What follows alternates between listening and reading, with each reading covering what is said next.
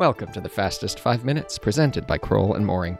We are your co-hosts, David Robbins and Peter Eyre, bringing you, as usual, a bi-weekly summary of significant government contracts, legal and regulatory developments that no government contracts lawyer or executive should be without. We start with something that's all the rage, CMMC news. The last day of January, DoD released version 1.0 of the Cybersecurity Maturity Model Certification, which will act as the unified cybersecurity standard for all DoD acquisitions. There are some notable changes from the prior draft version called 0.7. I'm not entirely sure how they come up with this nomenclature, but 1.0 is what we're working on now.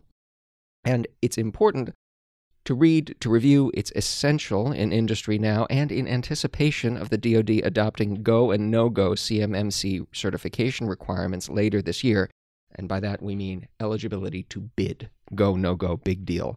Decisions. A privately run accreditation body is expected to begin training third-party assessors this spring to conduct such certifications for contractors. Simultaneously, the DoD is expected to issue a proposed rule incorporating the CMMC into the DFARS, Supplement 252-204-7012, to be finalized this fall. Peter, over to you. Thanks, David.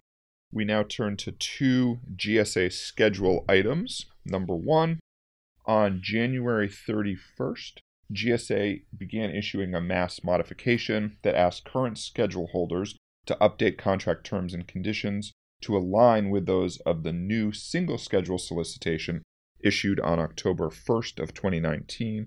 Currently, only new contracts are being placed on the single schedule, but this mass mod begins the process of transitioning existing holders from the previous 24 multiple award schedules to that single schedule. It's really trying to align everything around that single set of terms, conditions, etc. The mass consolidation is one of four cornerstone initiatives of GSA's plan to modernize and simplify government buying and selling. Certainly something to keep an eye on, going from 24 down to 1, all the terms and conditions, differences, really important, and a lot of things there. Number two, this is an interesting one that's gotten quite a bit of industry attention, also out of GSA.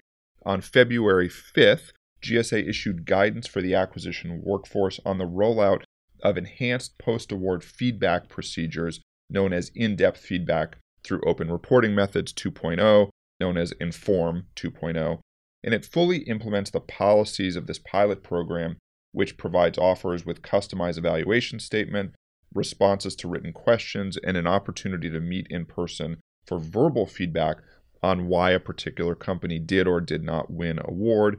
GSA surveyed the acquisition workforce about the pilot and received very positive feedback from industry partners as well. Those who used the process, according to GSA, had a higher perception of the fairness of the evaluation and selection process, quality of information provided, and the usefulness of the information to help improve future submissions.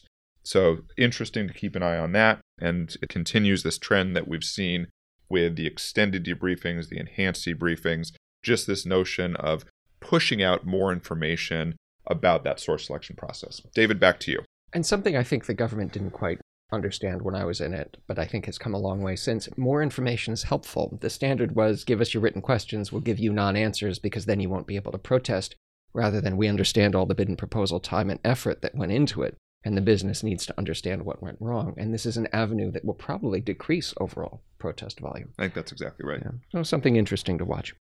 We'll wrap up for those of you who follow cost accounting and the calls to align the CAS with GAAP. Earlier this month, GAO reported that the Cost Accounting Standards Board is generally meeting its legal obligation to meet quarterly, to review disputes relating to the CAS, and to conform CAS to GAAP where practicable, and to report annually to Congress on its efforts. The board's current efforts are focused on evaluating whether two of the most consequential CAS standards, 408 and 409, should be modified or eliminated, and that task is reported to take several more years to complete, so we're a long way off. But this is something that's worth reading, and the board's current thinking on these two standards, 408 and 409, are outlined in a staff discussion paper released in March of last year. So we commend the GAO report and the staff discussion paper to your review if these are items you follow closely. And that's all for this edition. As always, if you have questions, I can be reached at 202-624-2627 and Peter at 202-624-2807. See you next time. The Fastest 5 Minutes podcast is brought to you by Crowell & Mooring LLP. Subscribe on Apple Podcasts. And if you enjoy our show, please leave us a review. You can find more information at kroll.com/govconpodcast.